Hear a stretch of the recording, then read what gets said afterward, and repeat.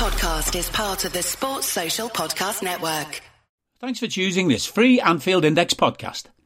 If you'd prefer to listen to this or any of our other shows without adverts, then now's the time to check out Anfield Index Pro. With AI Pro, you can supercharge your entire listening experience. You'll not only get all of our podcasts without the ads, but you'll have them far faster with our Quick Publish feature available exclusively for subscribers. AI Pro also puts you in the heart of our sound studio, with an option to listen to many of our shows live and interact with the podcasters in real time as the shows are recording. Upgrading couldn't be easier. AI Pro is available on all popular podcast platforms, and we have our own apps for Apple and Android. Just head on over to AnfieldIndexPro.com and get started today. Hi, welcome to Under the Pressure podcast. We've got no Dan, we've got no Gags. It's just the two genius sports scientists on here. Well, me and the genius. I'm the one that wears shorts. He's the smart one. How you doing, Barts? I'm not bad, mate. You all right? Yeah, good. I've never introduced Under Pressure before. I've done plenty of fatigue indexes, but this is next level. I hope to cover these two great games because obviously the classic of Chelsea and Arsenal, the last half an hour of Arsenal, that'll be fun. But let's get this cracking and covered in an hour without going through specific schedules. So, what do you think of the Chelsea game? Let's start off. Big story of the game was the rotation, wasn't it? Yeah. So he made a statement by dropping Mo, Van Dijk, Trent, actually three of the back four, and Mo, I think it was. It was Robbo. Probably was due a rest. I mean, you would have said he probably shouldn't have. You know, we were talking in the previous pod about how he needed to not start games, and then he didn't start this one. Matip, I think, was it? No, Matip came in for Van Dijk. Trent dropped out. Matip came in. Yeah. Joe Gomez came in for Trent. That's it. That was the big one. Timmy came in for Robbo. Yeah. And then the midfield was CJ getting his first start of the season. I think, was it first start of the season or first start for a long, long while anyway, with Fab and Hendo. This is first game for 15 weeks. There you go. Nunes got the nod up front, which I think we chatted about the previous pod that he might get the nod over Jota, who went down the middle. That was a bit hard to say. I wouldn't quite say a formation was apparent, should we say, with that team. No, Jota was on right wing. Sorry, my bad. Playing a Mo position, and then all the drop boys were sat on the bench. Chelsea pretty much, apart from Virgil, who was ill. Yes. The old Lovren excuse rolled out for another centre half. Seems to be centre halves need an excuse of illness. Maybe that's something to do with alpha status. And Chelsea, obviously, Konate decided to raise from the dead to play his first game in must have been similar time span to CJ. Start for Chelsea in midfield, which meant I can't pronounce that bloke's name, but Murky or whatever his name is dropped out. So they went with three midfield rather than a box. And Fontana came in for Loftus-Cheek, I believe, was injured the previous game. So Reece James went to right wing back rather than right centre half. And then they played the two. What do you call it? Both false nines, really, aren't they, Felix and Havertz? They both drop off, don't they? They both drop off into the zone 14, which we're horrendous at defending at the moment. So it could have been, well, as we came on to, it did mean that they created several big chances. Yeah, how many big chances have you got listed there? I don't even know if Dan sent out this stuff. So the XG was Liverpool in their kick up the ass of. Yeah, it was 3-0. It was their big kick up the ass for to change attitude. Klopp rolled out, and so you drop all of the players that are renowned to be world class, apart from the goalkeeper, and then you keep literally. Hendo has played 90 full 90s on 3 occasions this season before the last 2 weeks, and he's played for a row. Yeah, it's remarkable, and quality has very little to do with it, as even his greatest advocates would have been criticising him in the last couple of weeks as well. and Klopp is just bearing down. It's remarkable, isn't it? But setting aside the quality element, that his body breaks, and I know the fact that he's playing every minute of every game, 4 in a row, remarkable. He's crazy. To give you the rundown from FotMob, it was 2.17 XG to 0.35, 12 shots to 7, 4 big chances to 0. They had 437 passes to 449, about the same accuracy, 84. I don't think shots on target, we edged it. All of our shots were on target. No, we had 4 shots on target. Sorry, they had 3. Inside we the had box. 14 touches in their box. They had 29. Yeah, they had 9 shots in the box. We had 2. Yeah. So pretty. We skanked to win. We skanked to draw. But they dressed it up as a win. Hendo and Klopp, that was the reaction we need. That was the attitude change that we needed to see. Thankfully, Chelsea can't finish for shit. And that's what I know we don't like FotMob's post-shot processing, but they turned 2.17 XG to 1.03 post-shot. So I use Opta's XG and FB refs post-shot, and we've got a 2.3 XG down to a 1 post-shot. Yeah. But in that game, we created 0.4 post-shot. I know. Which is just utter garbage. And I think that was for the Darwin shot, right? Was it not from the Darwin outside of the box bender? But it's rubbish, considering we used to be a process of just producing big chance after big chance after big chance, which is roughly between 0.2 and 0.3 XG, as we know. So that's basically the higher XG for that game we used to create at will whenever we wanted to when we were at our best, because we had a process that worked, right? Yeah, and we were down to 1.1 non-shot XG. Yeah.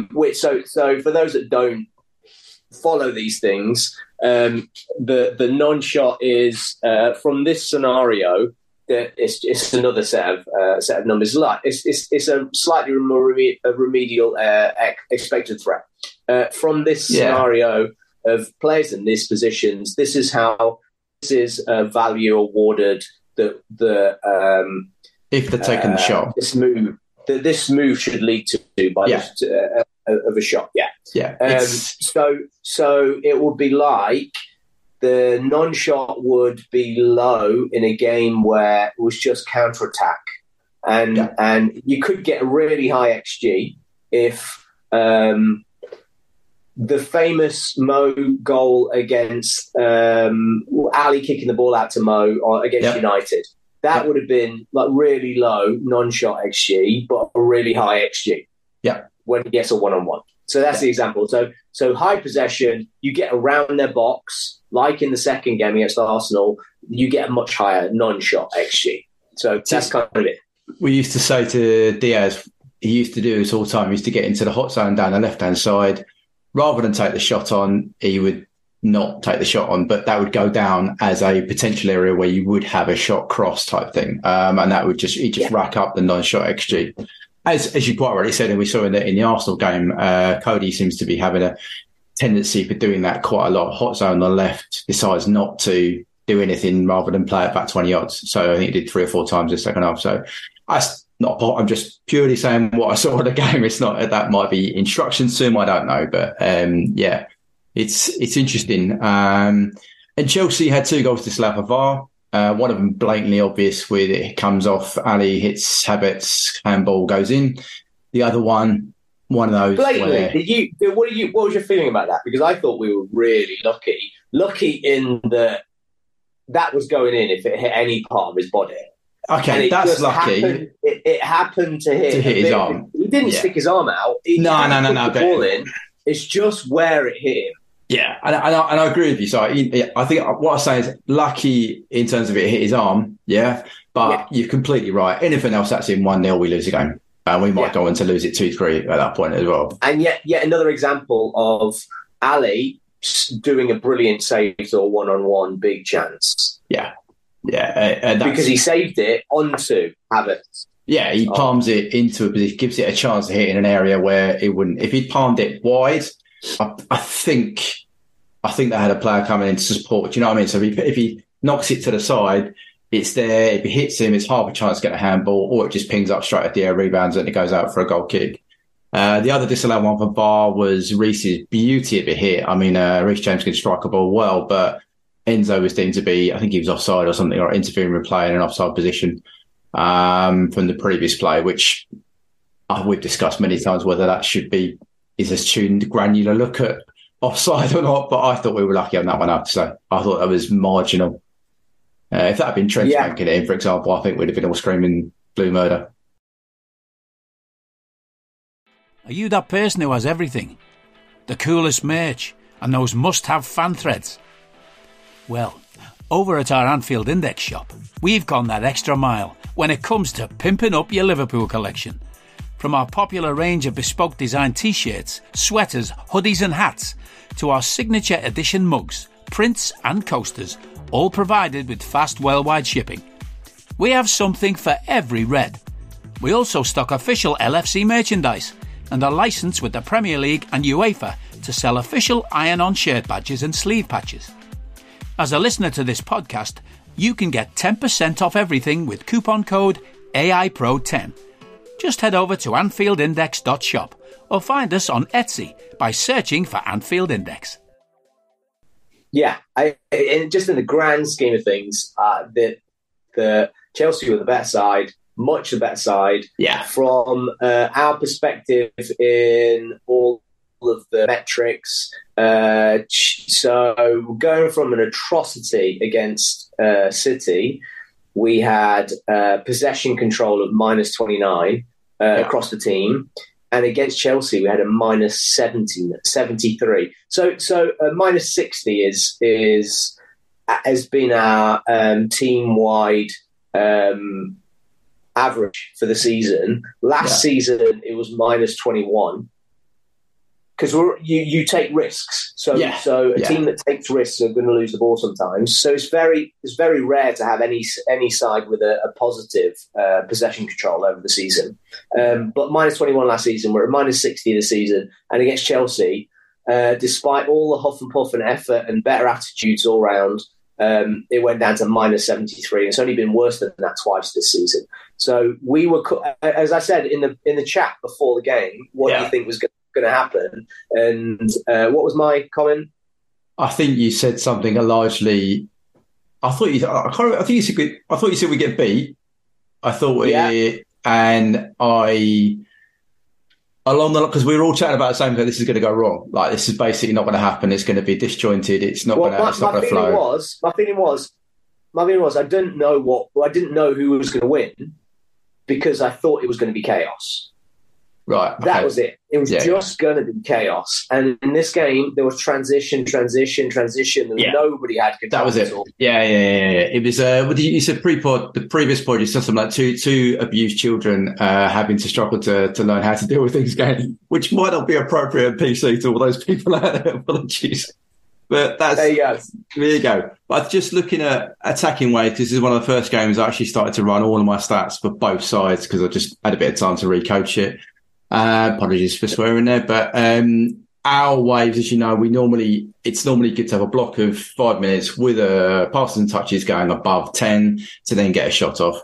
Second half, apart from the first period after half time where we did peak around 10 for both touches and passes and we got 3 shots off, past the hour mark, no shots, no 2 peaks above the 10 mark.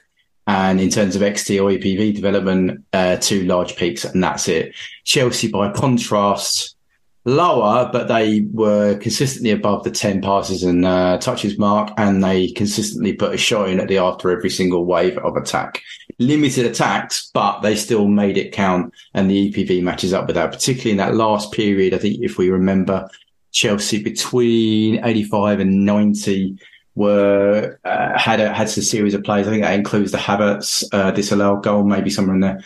But yeah, so I think for me, Chelsea should have won this game 2-0. And no one would have had anything to say. I think we couldn't have argued with that at all. No, shot map. I think that's safe. That's safe. Pass maps. I don't even want to know what we would.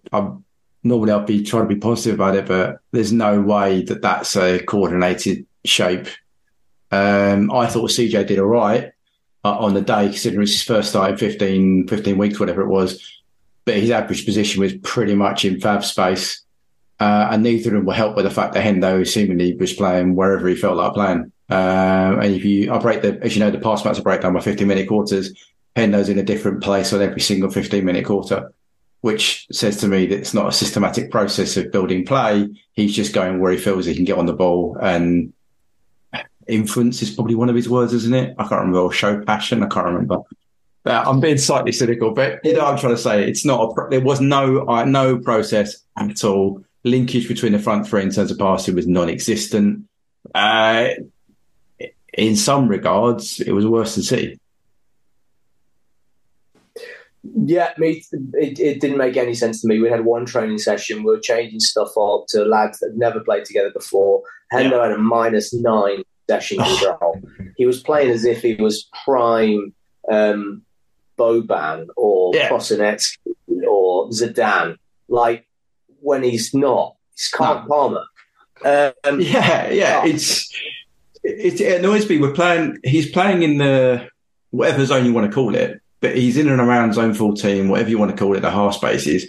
And for me, I might be incredibly harsh. He hasn't got the ball skills to do that. He hasn't got the ability to turn the ball. He hasn't got the ability to do the quick bounce passing that you do when you're in that area.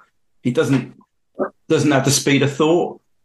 Well, to be fair, instead of making any judgment of quality, right? Yeah, he plays in a much higher role than Thiago, and Thiago's just being criticised by Liverpool greats. Yeah, but Hendo creates 2.61, has 2.61 shot creating actions a game, and Thiago has 2.64.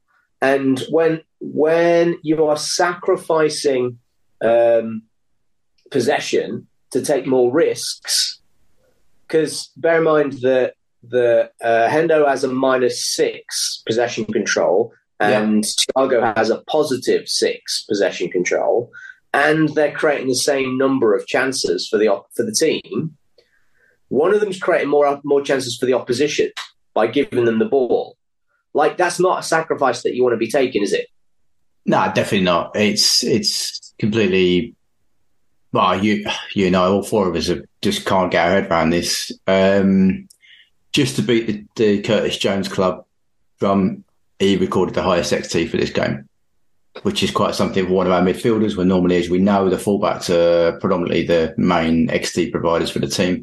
I mean, it's not great, it's 0.2, but it's still it's the highest by quite a considerable distance. We had two proper shots in the game. Three if you add Darwin's that turned into a nice little bit of Darwin skill. But Fab had the only two shots inside the box. One on the other side as well. Fab, yeah. The only two shots inside the box in the whole game.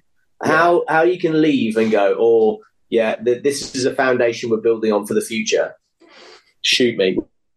It's 57-point team, and we continue being a 57-point team.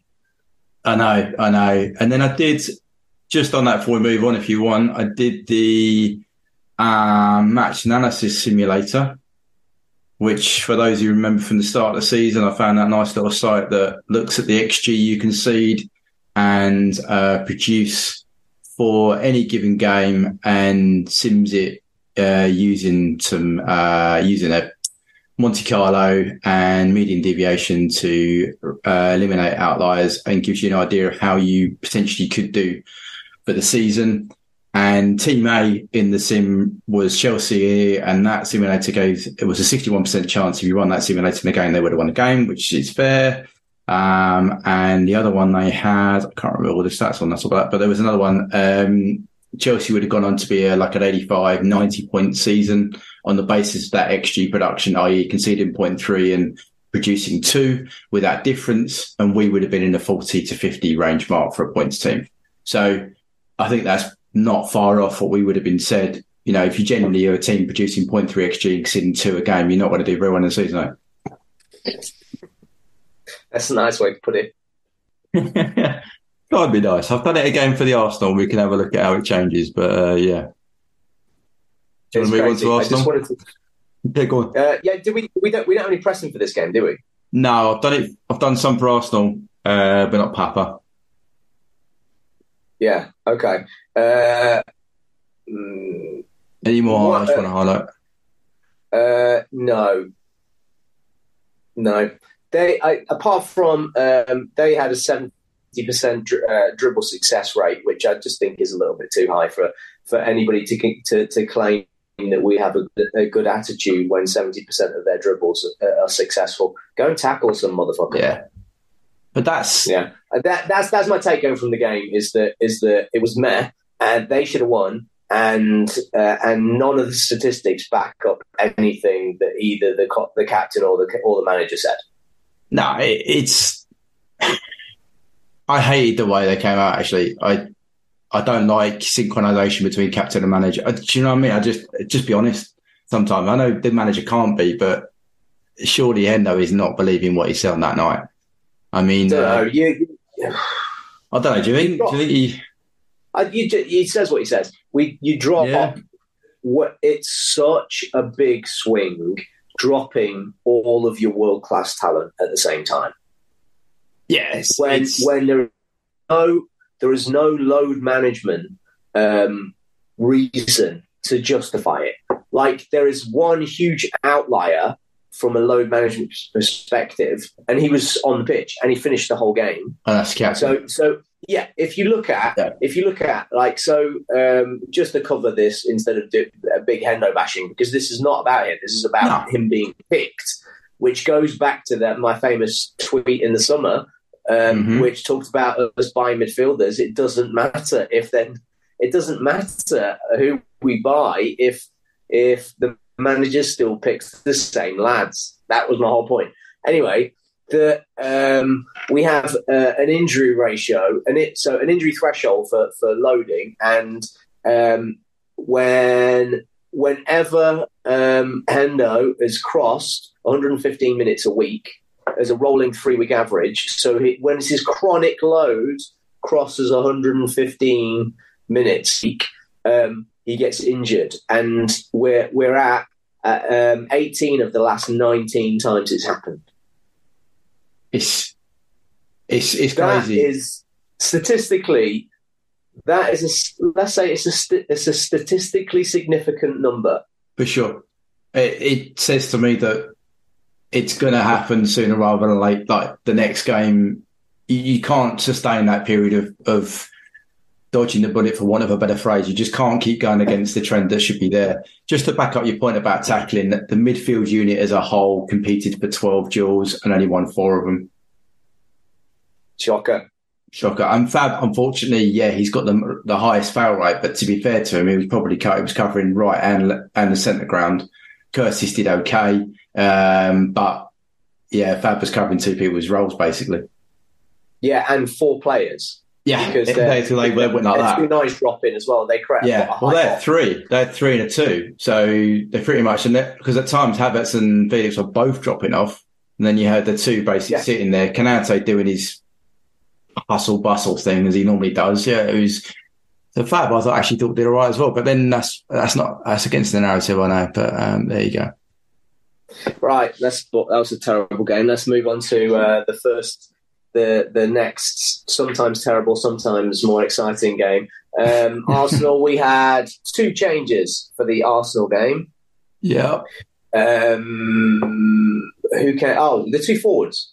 So, no, that's completely wrong. I don't know why I've got 2 changes written down. So we had Trent back in for Gomez, Virgil back in for Matip, Robbo back in for Simi. We had the midfield stayed the same, and Jota was the front 3 all changed, didn't they? No, Jota dropped. No, Jota stayed in. Jota stayed in. Mo and Cody came back in.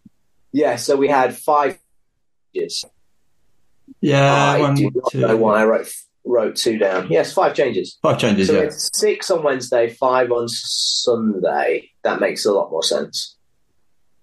And so all our big boys came back at the same time. Yeah. And he also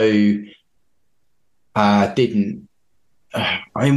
this is going to be you'd know more than me, but I thought he might have started Thiago because he sometimes has a tendency to not resist playing his big players. You know what I mean? Like he sometimes goes, yeah, go on and I'll play him. When he seemingly went, no, okay, I'll be careful with you. I think he had half of that, didn't he? So that was a sensible call. Yeah, that was a smart call. Yeah. I did wonder whether he would do it. It's like with Diaz. I wonder how many times he'll resist starting him. The thing is, both those lads started full-time training last week. So Thiago had 5 full training session days. And Diaz he's had bits of first team training, but he's had 4 full training days. And we don't have a game now until a week on Monday, or till next Monday now. So 8 days between games, which will be... So he'll almost have had 2 weeks' worth of full training for the first team. So Thiago should be ready to start against... Who are we playing next? Fulham? Leeds.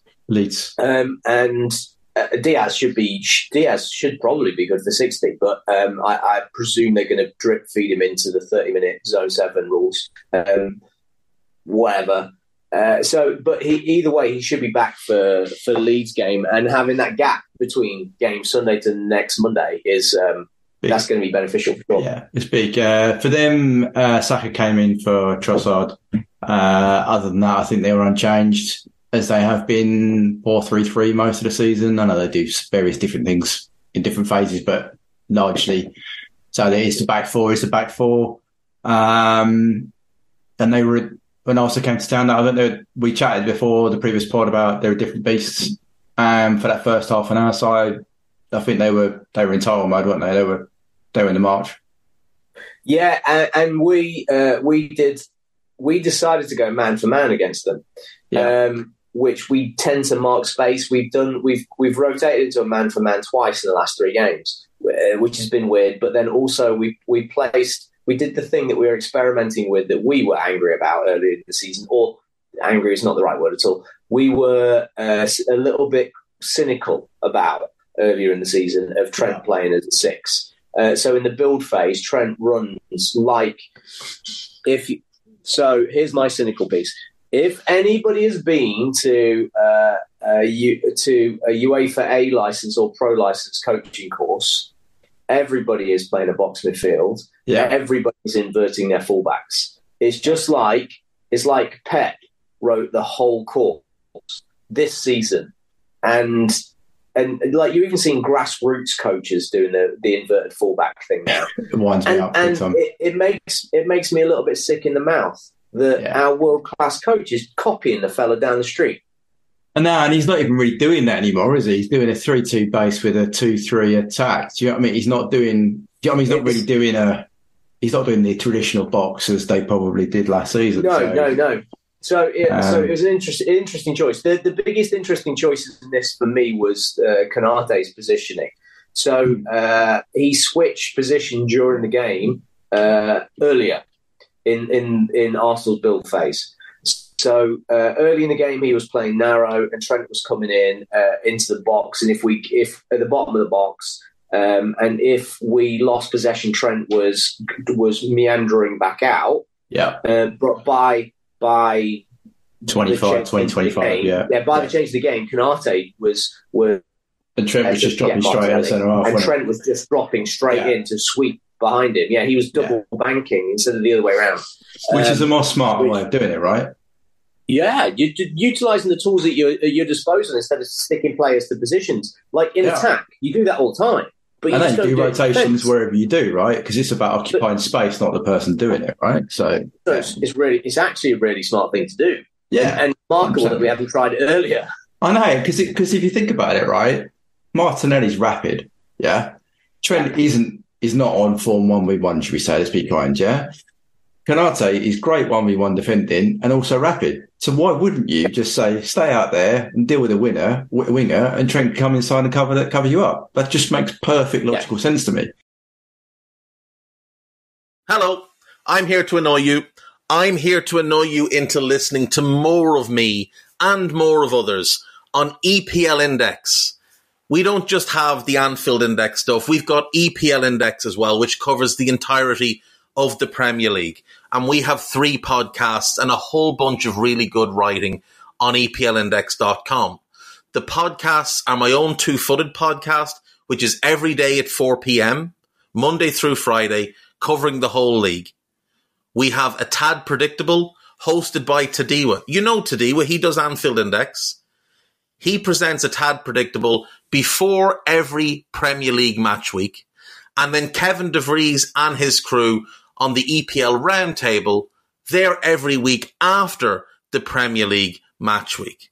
So make sure you listen to everything we're doing on EPL Index and follow us there on Twitter at EPL Index. Thank you. Bye-bye. When they're in a transition, 100%. When they've got a fixed build phase, then fine, we go back to structure again because our midfield are deep and then they're blocking the lane. So they play with a WM when they have the ball, which is the other. So people either play with a box and inverted fullbacks now, or we play with. So they stack 6 in a line in the middle, or we play with a WM. And we're trying to do a little bit of that, but Arsenal very much, they have 5 up front when they get the ball, and they just create the Zinchenko comes in and creates a little pivot around with Partey, and they have a WM to play through the vertical and horizontal. And then Granit goes up higher, doesn't he go in the half space? And Odegaard stays where he is. Zinchenko, and then they just create that little, which makes sense, and it actually started to they created overloads against us. So we talked about the gambles that we took last week as opposed to this week, and whether the width of City would work against us or us stacking the box against them. And they played through the width, and they won in that tactical gamble. And for the first 30 minutes of this game, exactly the same. It was about the press. It was about whether we could press them and get the ball back high up, or if they would beat the press, then their gamble would be they would have more players beyond us. Because we were sending 5 men to go and press. Yeah. If they got out, which they did 3 times, they had big chance. Yeah, and they also. I don't know what was forced. I don't know why the change was made, but Saka and Martinelli on the wings is absolutely extreme pace, right? Yeah. Whereas Trossard is quick, but he ain't that quick. So automatically you're putting whoever's in those wide areas on alert. They're like, right, hang on a minute, I might have to give you another 5 yards because you're going to beat me in a 1v1 pace. That's standing start. So and then you had Jesus as well has returned, and he's probably a little bit better in dropping off into space than Nikita, is it? The young lady who's been playing up there. Nketiah, Nketiah is a little bit quicker than Jesus. But that's in behind, isn't it? Whereas Jesus will drop down and help. Jesus is like Bobby. And that's what I mean. Greatly underrated Bobby. He's better on dropping in and helping out. I know the captain, again, superb box player. I love that guy on the ball around there, annoyingly so. But I tell you what, the key signing I always felt for Arsenal in this phase, you might disagree, was Zinchenko. Because it are now enabled to have a fullback to come who also play midfield. Tierney is great as a left back, but he's not great in midfield. So they couldn't do that switch. He helps that build phase much better than Tierney gets. It might overlap and get in wide, but they don't need an overlap. They don't need that overlap because they've got Martinelli. So they need somebody else to build. They need Xhaka. They need another player to be better than Xhaka at the thing Xhaka. Which is the next thing, right? Yeah, but they let Xhaka go up front now, and he presses from that left half space. Which is a component that people don't quite grasp, but they only see that position as being an on ball thing. But Henderson, at his best, played that role for the 13-14 team for us. that he did some stuff on the ball, but that wasn't his role. His role was to be the terrier when they didn't have the ball and to be in the right spots to force the turnover high up pitch. To be fair, he did a bit of this. Mo Chance on 20 minutes or so, wings it off. One of the players plays Mo's in, and then Mo just pokes around the post. That's him winning it in a half space high up. It's just the physicality. Hendo can't go back and support. He can't do the rest of the game anymore. He hasn't got the legs anymore. So just to give the summary for the game as we did, as I've got it here from FotMob, 3.96 expected goals versus 1.4, 21 shots to 9, 8 big chances to 3. We missed 6, they missed 1. Passing wise, 4.32 versus 2.85, which is quite key considering Arsenal are a massive possession-based side. Other than that, total shots on target, 6 versus 5. And we had 5 block shots to their 2. So shots inside the box, 19 to their 6, which I think Darv has said is that the highest anyone's done against Arsenal this season in the Premier League? No, ever in the Premier League. Well, it's since Opta started collating data in 2003. So whatever that means, it was the most shots inside the box that they've ever given up. But which is quite from all of those shots, we created 2.6 post-shot XG. Yeah. So the aggregated XG is 4.6 to 1.5. All right, across all the models. Yeah. So 4.6 to 1.5, and we created 2.6. So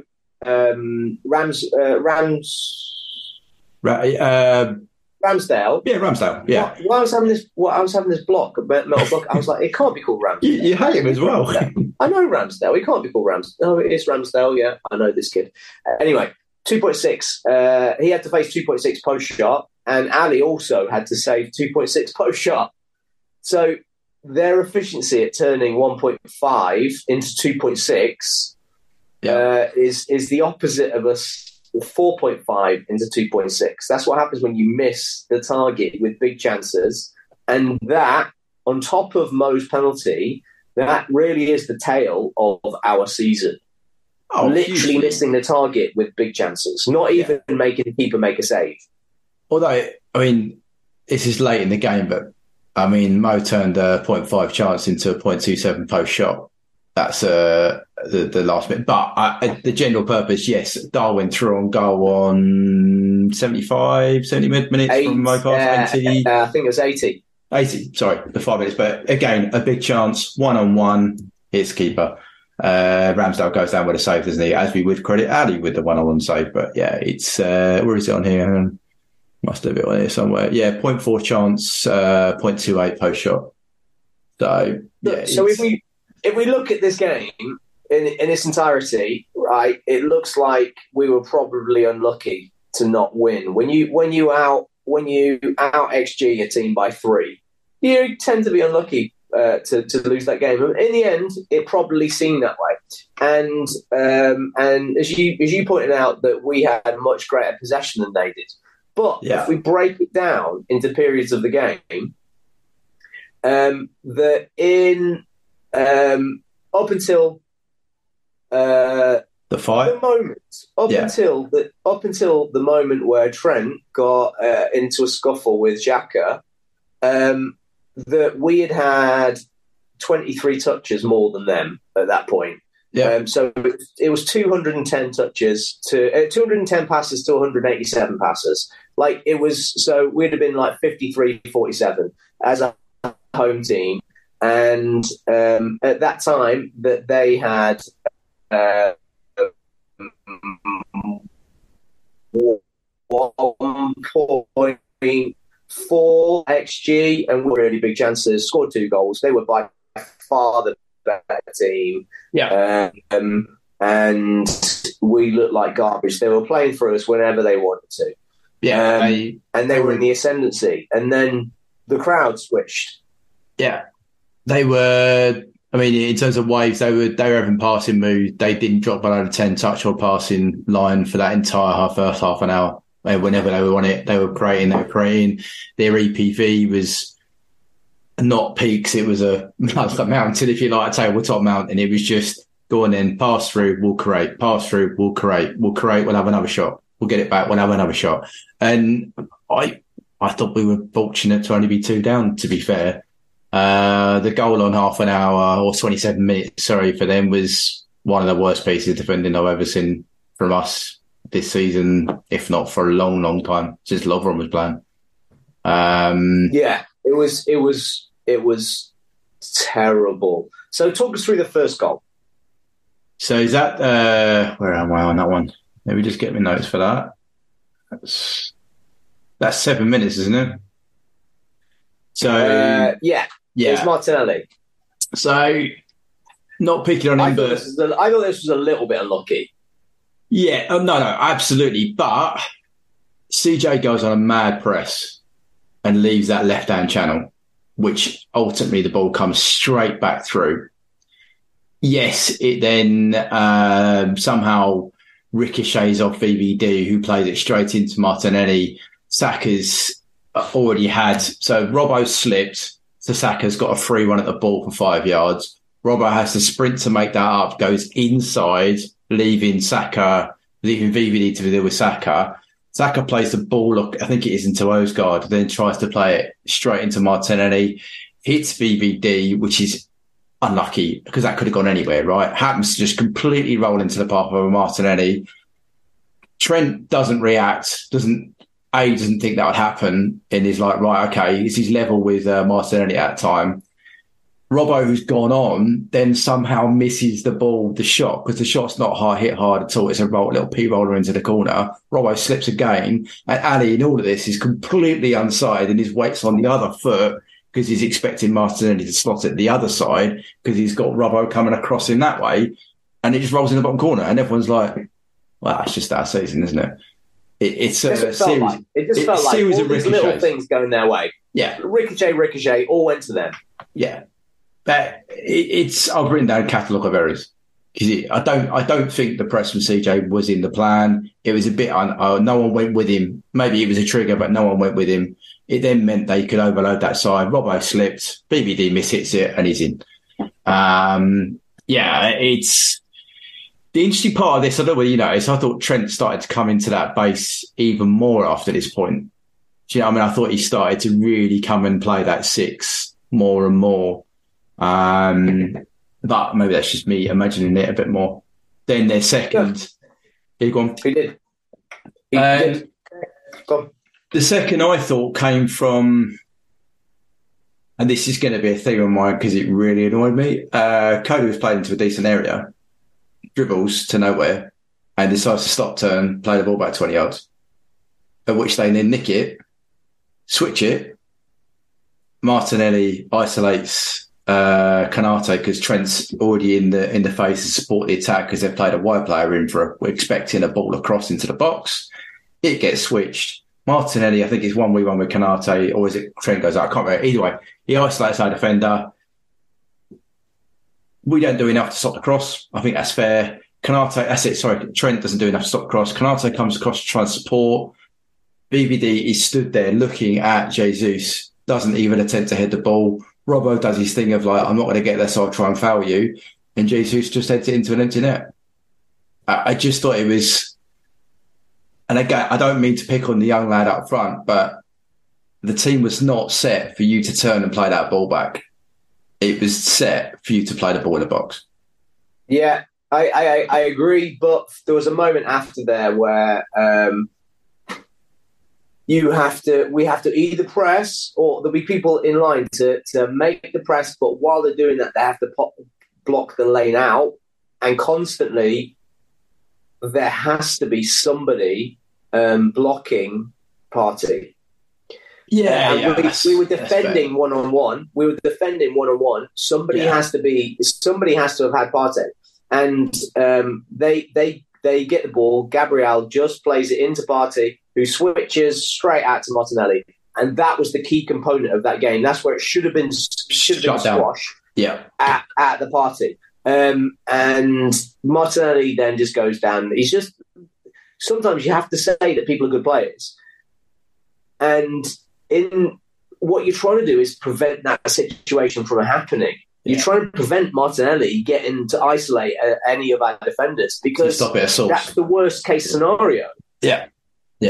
And we didn't, because is it a surprise when, again, another time we're starting a game where 11 lads have never played a minute of football together? It's crazy. It's crazy, right? The positive out of this, I think, it's this moment that they do the thing we said earlier on where Konate goes, do you know what? You, Trent, stop trying to come back into right back. I'll just come out here and deal with that. You drop in at centre half. Because from that moment on, they started doing that a lot more sensible. I know it's cost us 2 goals, but you know what I'm saying? It's like it seemed to tweak, and then it went, all right, we'll stop doing that shit. Stop doing that now. See, I actually wonder if that came about because the way Arsenal set up changed. Okay. They went, right, we got 2 goals. Okay, that's enough. We've got this one. They've got nothing. Because up to that point, they'd shown nothing. Well, Liverpool showed nothing. And it only changed. We carried on showing nothing. From when did they score? They scored 27, 28, yeah. Yeah, 27, 28. We carried on showing nothing until 39, the 40th minute. Yeah. Yeah, until literally after Trent got forearmed in the throat after the ball had gone from nothing from Xhaka. There was a fight, yellow cards, blah, blah. The crowd went insane. Yeah. From that moment, we scored before Arsenal touched the ball. Do you know that? So from the free kick that we got from Xhaka twatting Trent, that we Ali launched, Jota played beautifully. He came off a Hendo Hever, beautiful flick around the corner into Gakpo. And CJ, as Jota dropped deep, CJ went outside him. Yeah. But then Jota did the thing that Jota does, and Mane used to do, would have been and bombed back on and rinsed around the side of CJ. Yeah. Hendo continued his trundle into the box. They pulled the ball back to him. He miskicked his shot. And thankfully, it's the cancellation of the bad luck that we had, because Gabriel got the ball just in time for Mo, but cleared the ball. We kicked the ball to them, they kicked the ball to us, and it went straight in from Mo's foot. So it cancelled that. Hendo would have had an assist, but he didn't, because Gabriel touched the ball between him and his touch and Mo's touch, because he literally cleared the ball at Mo's shot. I think the also, which is great. And it was nice to have for a change, right? Because we haven't had a lot of that in front of goal. But I tell you what was also nice about this is it's the first time they made an error. They went 2 on Jota. So therefore they were outnumbered. So we absolutely so CJ had loads of space because both of them went into Jota. Why that is, I don't know. The fight, whatever you want to call it, probably they were a bit hepped up about it. Xhaka wasn't in position, whatever you want to call it. But for the first time in the game, I like to call it dynamic systems theory. Love it, dynamic systems. There was a permutation, which was the ball went up in the air. They made an error. They both went to the same player, which meant CJ had a nice run. CJ showed his ability in the half space, which I think is massively underrated. He can produce when he's in the right areas at the right time. He went on instinct. He didn't have to think about it. It was like a flip around the corner and Jota, mate, and whips it in. But it was, like you said in the City game before, it was a moment that they made an error. We forced them to make an error in their positional setup, and we exploited it. Yeah. Which is great. And then we continued from there for the next until half time.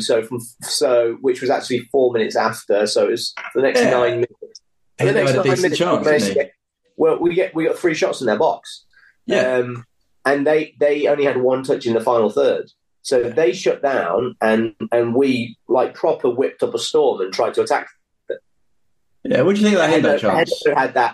Hendo had that chance, didn't he, where he launched over. Do you think he should have done better, or do you think that's... I don't need a VPN. I've got nothing to hide. This is what I used to tell myself before I hooked up with LibertyShield.com. Not only is my home internet now fully encrypted, but I can now access all the websites I want, whenever I want, and do so from absolutely anywhere. As a Liverpool fan, I love to know I can now watch every match, regardless of whether it's on UK TV or not. My Liberty Shield VPN makes sure nothing is blocked and guarantees me super fast streaming speed throughout that match. You can get connected right now with their software package, which includes a 48-hour no-obligation free trial and instant access to their apps for Apple, Android, Fire TV, PC, Mac and Android TV.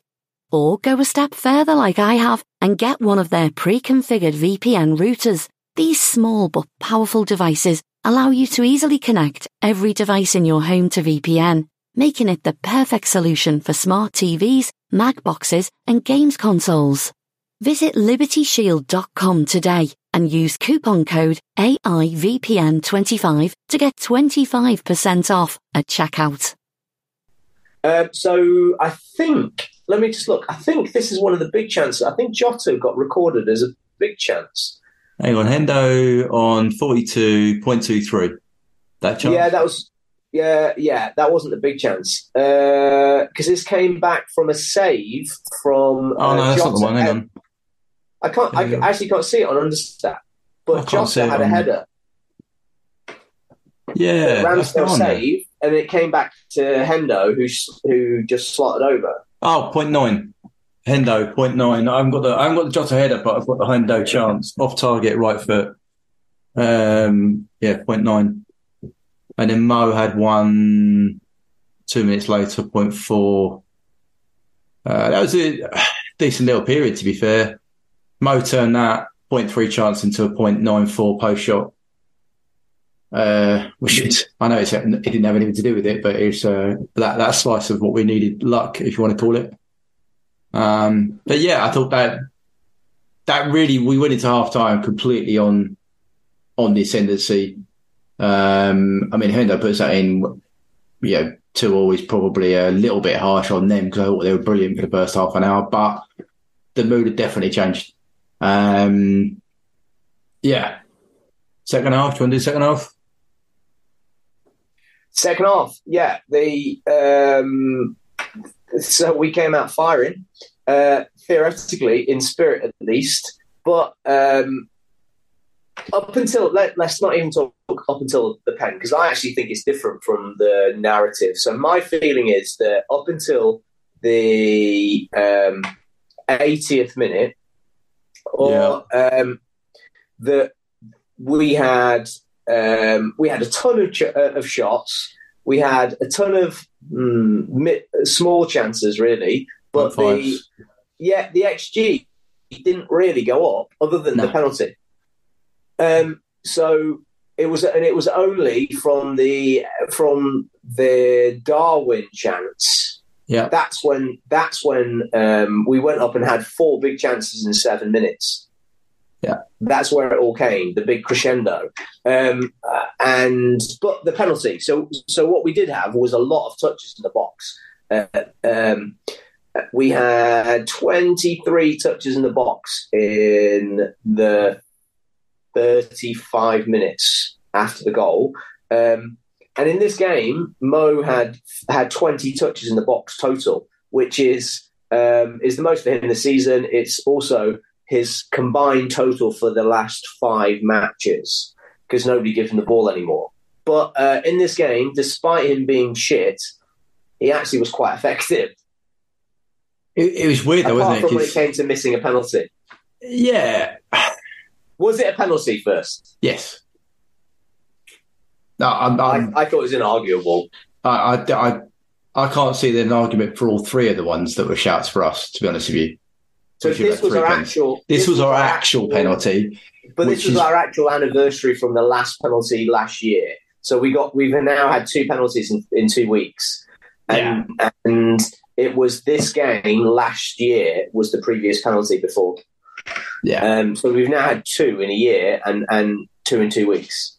Yeah. It's that Mo missed the target with both. Yeah. And I read somewhere his Premier League record isn't great recently, down at 60%. Is that right? I can't remember his last 8 penalties. I can't remember. They had some weird stat I just read, and that might be wrong, including the Leicester miss He's got Leicester, Bournemouth, and now Arsenal all missed in the last series of games. It'll be within 2 years, though. Yeah, this is not in the last month or anything. This is over 2 years. This is over 2 years. And this is the thing, people don't understand how off least us getting a penalty is like a massive event because we don't get it very often, right? You know. And to be fair, he scored probably the most important penalty you ever had in Klopp's reign, which was Champions League final. So, and for some reason, people have never, from my perspective, being a biased Mo fan, I hear constant criticism of him, particularly now, but also always about penalties. Oh, Milner should take it. Milner's missed one fewer penalty than Salah. I know. Yeah. It's and like the thing online now is Darwin's got 100% record, so he should take them. He hasn't taken that many, and his confidence at the moment. I'm when he starts bagging the one, it's just Darwin's not a guaranteed starter by obviously this game not starting, but also Darwin is on trajectory to beat Benteke's record for big chances missed in a season. Yeah. What are you doing? Exactly. You're removing our greatest Premier League goal scorer. You're taking him off pens. If he doesn't want to do pens, that's fine. That's you fine. You can't take it off him. No, you can't. You destroy him. He is a very confident man, but it's insulting. He's already been dropped for Chelsea when he shouldn't have been. He comes back for this game, scores, gets us back in the game, to be fair. Doesn't have a great game on the ball, let's be frank. He missed... He didn't have any dribble success at all in any of his 6 attempts. No, which was weird. He had 5 attempts, not one dribble pass. Not one dribble pass. And the pen, he misses the pen, but he's a constant threat. He's a constant, like you spoke about it in the City game. He's in the peripheral vision of Zinchenko, right? And the centre half. So they are worried about Mo being there. If they're not going to be worried about Jota playing out there, like if we done what we did against Chelsea, to be with the greatest respect to Jota, they're not going to worry about a bloke who's not scoring the year. It's just not going to worry about it. Whereas Mo, he's there, he's a problem. What we haven't got is we don't utilise that very well because we don't back him up with, I believe, a better player to operate in that half space. Yeah. But we're not arguing about Mo. We're not arguing about that. Penalties, so we have Mo converts penalties. Fab's probably the next one. Fab's the next one, one in his whole career. Fab has the best record, and Fab is the next in line of the starters. Yeah.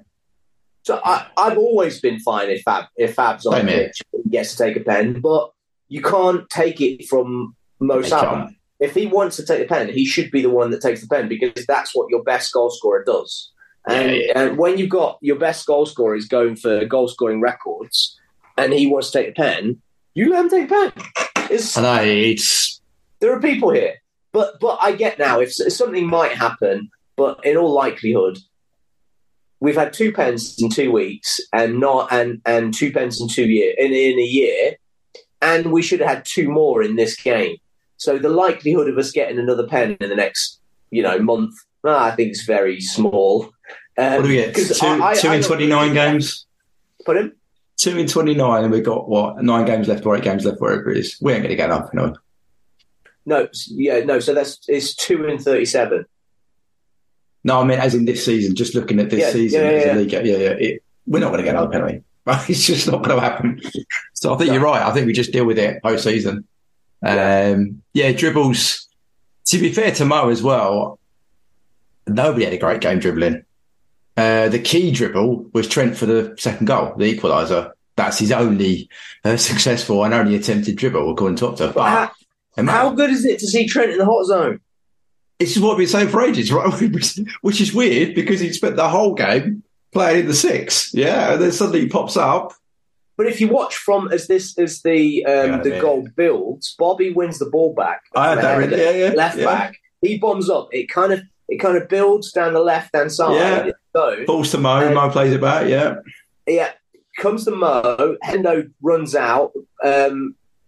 Trent runs Martinelli, who stops, and then Trent goes past Martinelli, and Hendo plays him in, slots the ball through Zinchenko's legs, nice nutmeg, and then brilliant dink to the far post for Bobby to finish.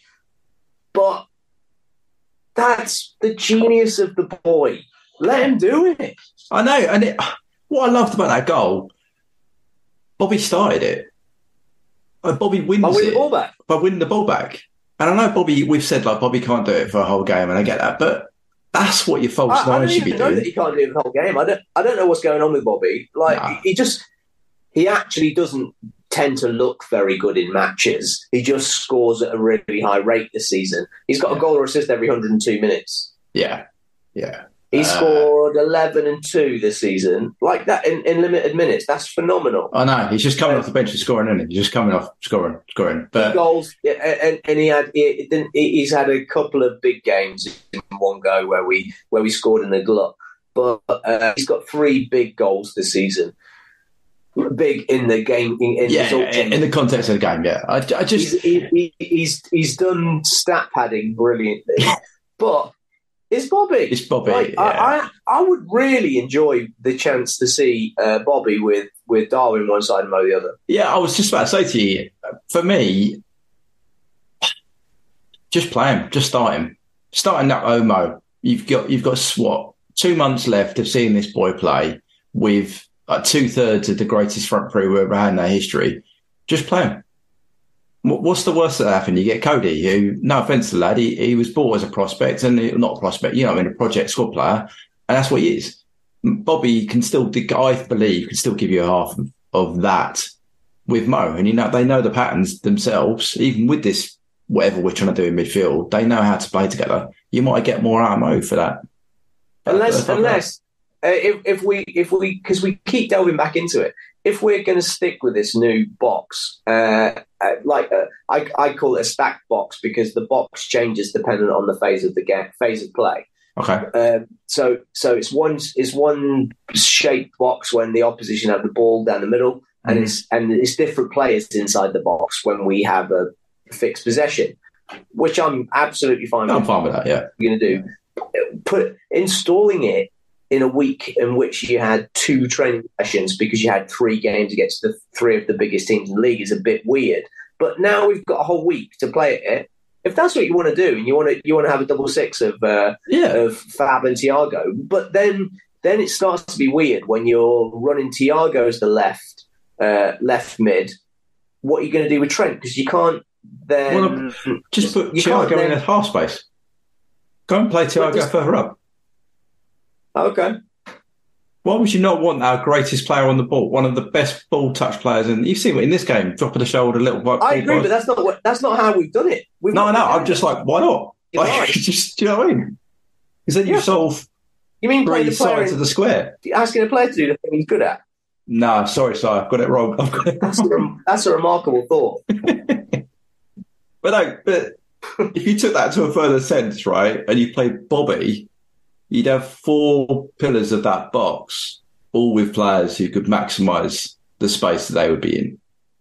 And then you would have to take Darwin the road run on one side, you'd have the ability of Mo on the other side. Whatever do you know what I mean? You could start to actually see, right, do you want to do this full time? This is what you do. And then in the summer, you go and recruit to players to replace X and Y to do it full time. But yeah, it starts with a logical suggestion of playing players in the position that they're actually best suited to play, which is mad. Yeah, that makes sense. Yeah. If we go back to stats, right? Yep. That possession Carl talked about that we were at against Chelsea, we had minus 73. In this, we were minus 88. But we were minus 62 in the first half. Okay. So this really is a big turn to us. So we kept giving the ball away a shitload in the first half. And then we got control. And then the difference is, do you know what the difference? His name's Thiago. I was going to say, and so Thiago comes on and changes the game, right? Well, not changes the game, but he helps in that. You remember in Chelsea, I said Curtis had the highest XT, right? 0.2. Yeah. We had 1, 2, 3, 4, 5, 6, 7 players with 0.2 or above in this game. Wow. And the shock, not for you probably, Both our fullbacks, 0.6 is the highest. And Thiago, who came on, at a 0.1. But I mean, he wasn't on for long enough to get. But you know what I'm trying to say? So we changed from having one player with 0.2 and everybody else basically doing nothing to having 6. That's a hell of a... Yeah. And then we can come on to later on how I think both of us agree our process still wasn't quite right. Like, if you look at the average position, the rest of it, there isn't a great deal to take home. It's still a bit overlapping of areas and that kind of thing. Fab is very central. I know it's volume and the rest of it, but in terms of average position on the ball in the pass maps, Fab is in the centre of the pitch for nearly every phase of every 15-minute period. Yeah, so out of possession, he Fab was a little bit to the left. He was on Odegaard, and in possession, he has this massive square right in the middle of the pitch. Right in the middle of the pitch, yeah. Which I'm all about, but that comes about from having a lot of possession. Yeah, in the second half, like Arsenal's possession was all inside their box, basically. Yeah. Well, they switched to playing on counter and brought on more and more defenders as it went through the game, right? And we end up with 5 forwards on at the same time. Yeah. Just to look at pressing zones, which for subs is in the Discord group, Fab is, just to back up what I was saying there, he's to the left, and he's that area. Jota is... Robertson's got a really small area, but that kind of back, it doesn't really do a lot of that, and Jota kind of encompasses Robbo's area. Kanate shows up. BBD's not on a press map, which means he didn't have enough pressing opportunities to create a zone.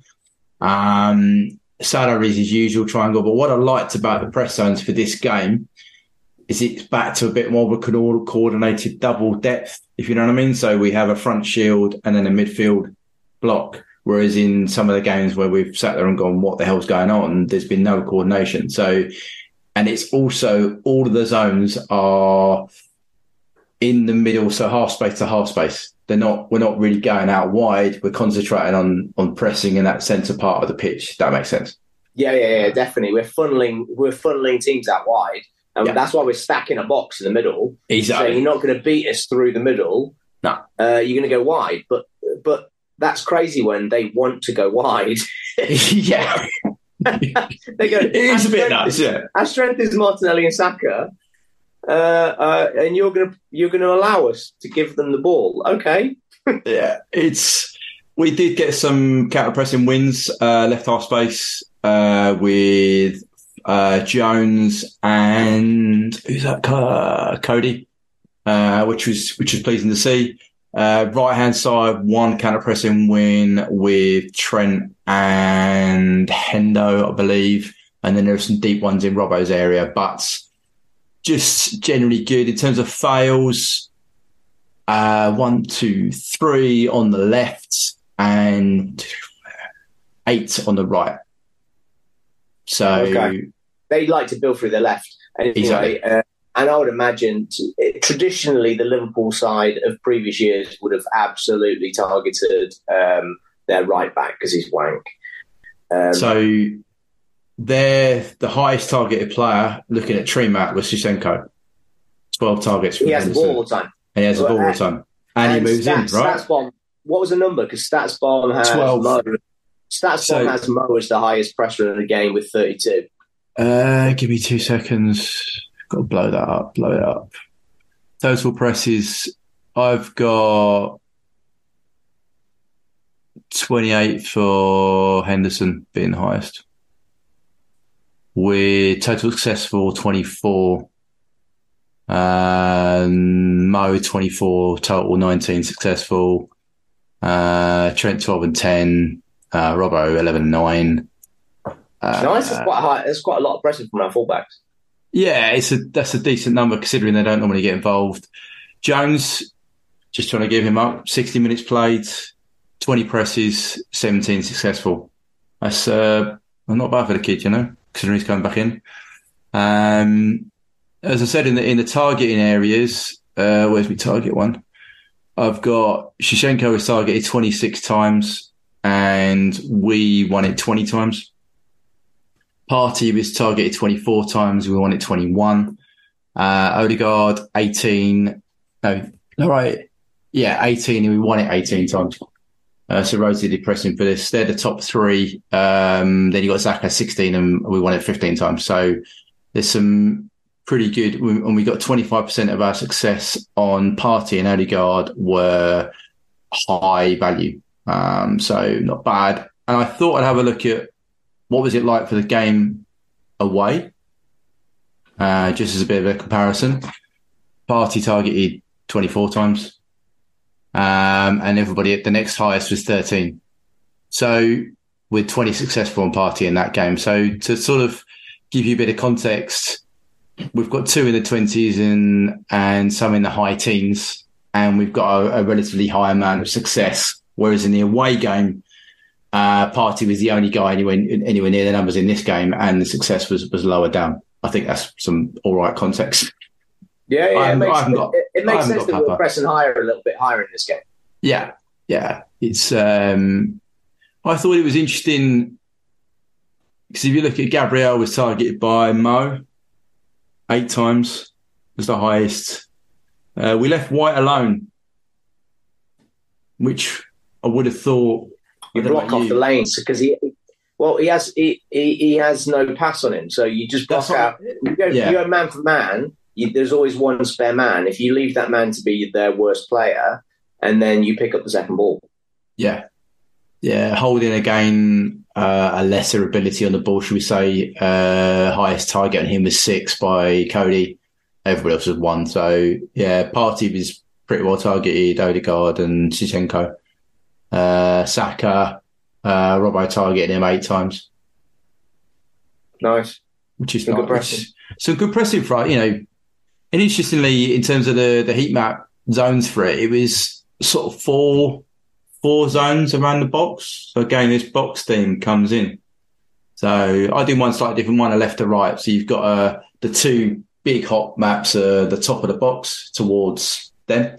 In our defensive third, you've got a lesser on the left back and a more denser one on the right. Okay, again in Discord if you want to see the images. But yeah, so we've got that box in our pressing, again, which isn't going back over the games. We normally had a bit of a U, didn't we? We didn't really have a box in our heat map on our pressing. So again, a slight tweak, should we say, maybe on the off ball as well as the on ball? Maybe. Yeah, maybe. So are you taking... what are you taking from this game now? My feeling is that it was a representative of Liverpool this season in that our big players managed to get themselves up for big games, apart from City, and then their wank again against Fulham, and it was exacerbated in this game because we couldn't even get ourselves up for the big game until a big thing happened in the game. So, but I'm not convinced yet that we are on the precipice of a 9-game run of victories, or what? I don't know if this is as back that we have now. This is the best moment for us this season in that Thiago and Diaz are back, and that moving target of somebody is always injured. We're waiting for this lad to come back, and then we're waiting for this lad to come back, and it's always changing who that lad is that we're desperate for to be the one that we're injured. So next week it will be, if we don't win, it will be because Henderson's injured and we can't wait till Henderson's back, or whatever that is. But Diaz, Thiago, the back four as it is, Konate got a lot of love in this game because he was aggressive. I believe the things that I see in him, he's not a good structural defender, but he's a brilliant.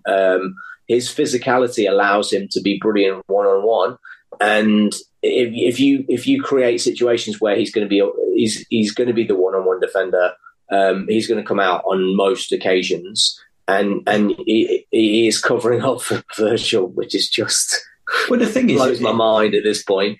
But we've got our best players are available now. Yeah, and I think that's the chance. So I don't know what you see from this. I think two things. I'll go back to a general in a minute, but for Konate, I think actually you're spot on. But equally, if we're going to play with this 3-2 base, then Konate actually playing that position that maximises his skill set as well, because he's more 1v1. He can deal with the defender. He can use his pace. And then Virgil, we could actually hide him a little. Hide's a bit harsh, but he doesn't have. He can just cover around. He can get on the ball. He can play. The issue becomes, can Robbo play that more often? Because I'm not convinced he's great. Do you know? Robbo's a very much, for me, a left back. He's not can play this position. So that could be something to watch with recruiting for the summer and going forward if we continue with this. We have got the second easiest running now of games in the league. So this is a prime time for us, you say, to pick up and kick on. Am I convinced? As I said in the previous 2 games of decent performances, it's only 2 games. This is 1 game. Well, you've got to do this not against a big weight. You've got to go away from home and do this. This is Ellen Road next. It's not home. It's at Ellen Road. We've been absolutely atrocious away from home. We've got to go and do it there. Hardest running team in the league. Exactly. They are primed to absolutely hound us down because they've got it ingrained from some. I know they've changed manager, but they've still got the ability in their legs. The only thing that I think Rosie noted as well, but the thing that pleased me from the pressing, we got two of our big chances came from the pressing. And again, that's a return to some of the memory that we have in the ability to play, if you get what I mean. So it'd be... There are some positive signs there. I'm not going to get blown away because if you look at the process, I still don't think it's right. My hope, and I hate saying that because they're professional coaches, is you've got 6 days of coaching with a fully fit squad to get patterns of play absolutely instilled. If you haven't already done them, some of them pre-season, to pick them up and go, and they go, right, you are here, you know what I mean? You do some walkthroughs, you do some rondos that you build up into patterns, you do all of that. You've got a real prime time to do that with pretty much a fully fit squad. This is a massive opportunity, if you need any more, to go on a run of 9 games because you've got a perfect training session to do it. If you don't do it now, then I'd say the writing's even more on the wall than it has been for a large part of the season. Yeah. Sounds good to me. So we started off the game as a 57-point team over the last 19. And we were a 62-point team over the last 38, but that's obviously come down to a 60-point team over the last 38. So basically, we are coming very close to this is who we are. Let's see if we can turn it around. And the thing is, just I'll do the sim on this. I said I'll do a comparison with the Chelsea. So Chelsea, we were simming at around a 40 to 50-point team. On this performance with the sim, we were 87% of the times we would have won the game. Right. And then we would have won it 4-2 if you look at the scoring. And in terms of points, we're in the 100-point mark for a team if you produce this level of performance in terms of XG. Yeah. This is next level. This is next level, right? This is the 4th highest XG in the league this season. Right, but of effectively, anybody, we came out with 2 points. Of anybody. We came out with 2 points. That's it. And that's it. We had the worst, where we were basically a 40-point team, relegation around that ballpark, to a championship winning side in the space of 4 days. Yeah. But we underperformed our XG again. So It's exciting that we produced this extra XG, but we underperformed our XG again. So let's see if we can kind of get ourselves into situations where we turn this around. Right, I think we're pretty much done. That's 90 minutes on those 2 games. Most of it on the last hour of the Arsenal game, and just 2 of us chatting, dude. Oh, that's good. Nice work. Nice work. Right, so Leeds next week. So UP will be Wednesday. I will be on it. Training's on Tuesday, so we will be good. Yep. So up the Reds. We hope you enjoyed listening to this Anfield Index show. Please be sure to subscribe to our channel so future podcasts find their way to your device automatically. There's nothing quite like fan engagement, and we'd love to know what you think of anything discussed on this show. The best way to get in touch is over on our free Discord community, where both podcasters and listeners debate the hottest LFC topics 24/7. Sign up free now at AnfieldIndex.com/Discord. You won't regret it. You can also follow us on Twitter at Anfield Index and find us on Facebook by searching for Anfield Index. Oh, and before you go, we'd love it if you could leave us a 5-star review on your favourite podcast app. It only takes a couple of seconds, and it means the world to the people who create these free shows. Sports Social Podcast Network.